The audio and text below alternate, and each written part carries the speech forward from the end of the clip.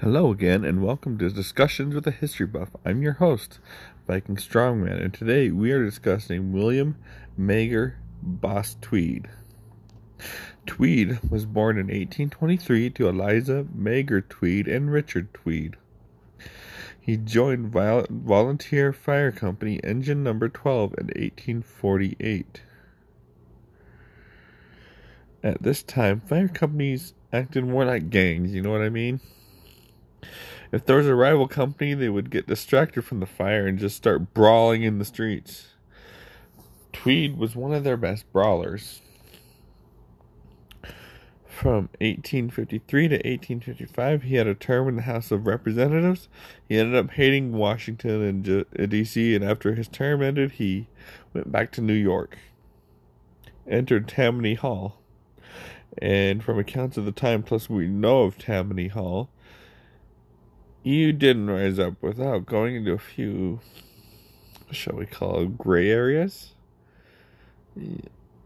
Another way you can put it is you would have to have a very low moral compass. When the Irish came to New York on boats escaping the potato famine, he would feed them, give them coal for their fires, and even help them get citizenship.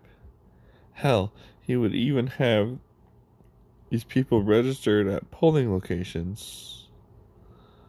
All of the polling locations in their area, of course.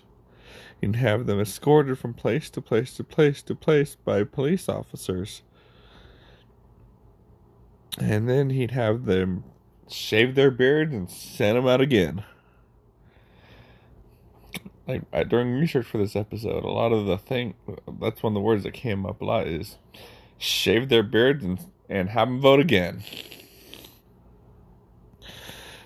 The police were obviously in his pocket because you got that much power, yeah, you're gonna have them in your pocket.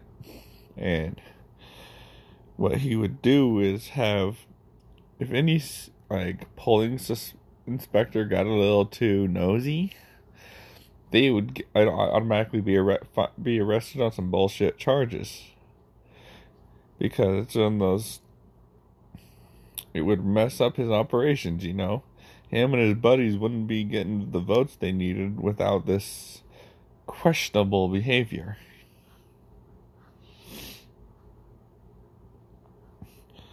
And then, anyway, most people would look the other way for all the corruption, because one of the things he would do is he would go to the streets, talk to people, talk to all the people that would vote, and it'd make them feel important. You know? Politicians didn't really do that back in the day. They don't really do it now. But he made people feel important. He was in New York during the draft riots of 1863. He only cared about the lost votes. Didn't care about the people. People were mad about getting out of the draft with $300 in 1863 money. Only wealthy people had that.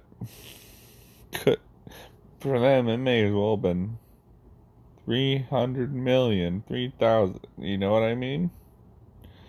They weren't going to be able to afford it anyway.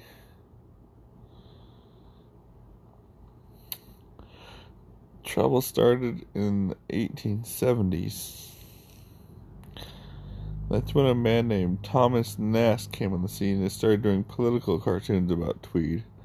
A good number of people being illiterate meant before this he didn't have to really worry about what the papers are saying about him, because he's like, well, as long as the people can't read it, that's fine with me, because if they can't read it, they don't know.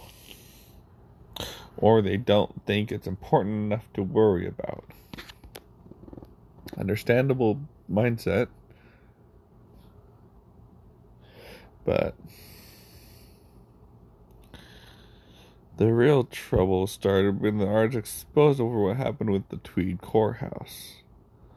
Tweed made a bunch of fake companies to adjust the costs and pocket a good amount of the money. a lot of the money went to other people from Tammany Hall, or a lot of it went to friends and family members, etc. If you adjust all this money for inflation, the courthouse cost $10 billion, 318 million, or in 1870s money was equal to $1 million. He could not hide the corruption after that, and was convicted in 1877 for corruption charges.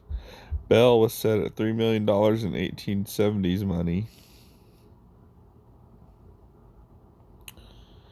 Unable to pay this, he was jailed in Ludlow Street Jail, where he was allowed carriage rides and home visits. Upon one of these visits, he escaped, tried to flee to Spain. He was identified by one of his political cartoons and sent back to the U.S. a broken man, where he started naming names of all his people he would work with and take bribes from, etc., in exchange for freedom. They decided not to grant him his freedom anyway.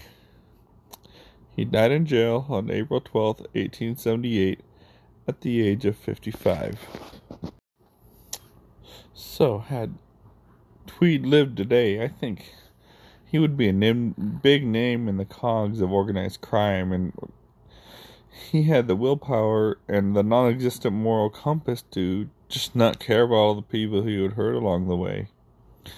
He was just a terrible human being with the right level of not giving a fuck to do well in organized crime.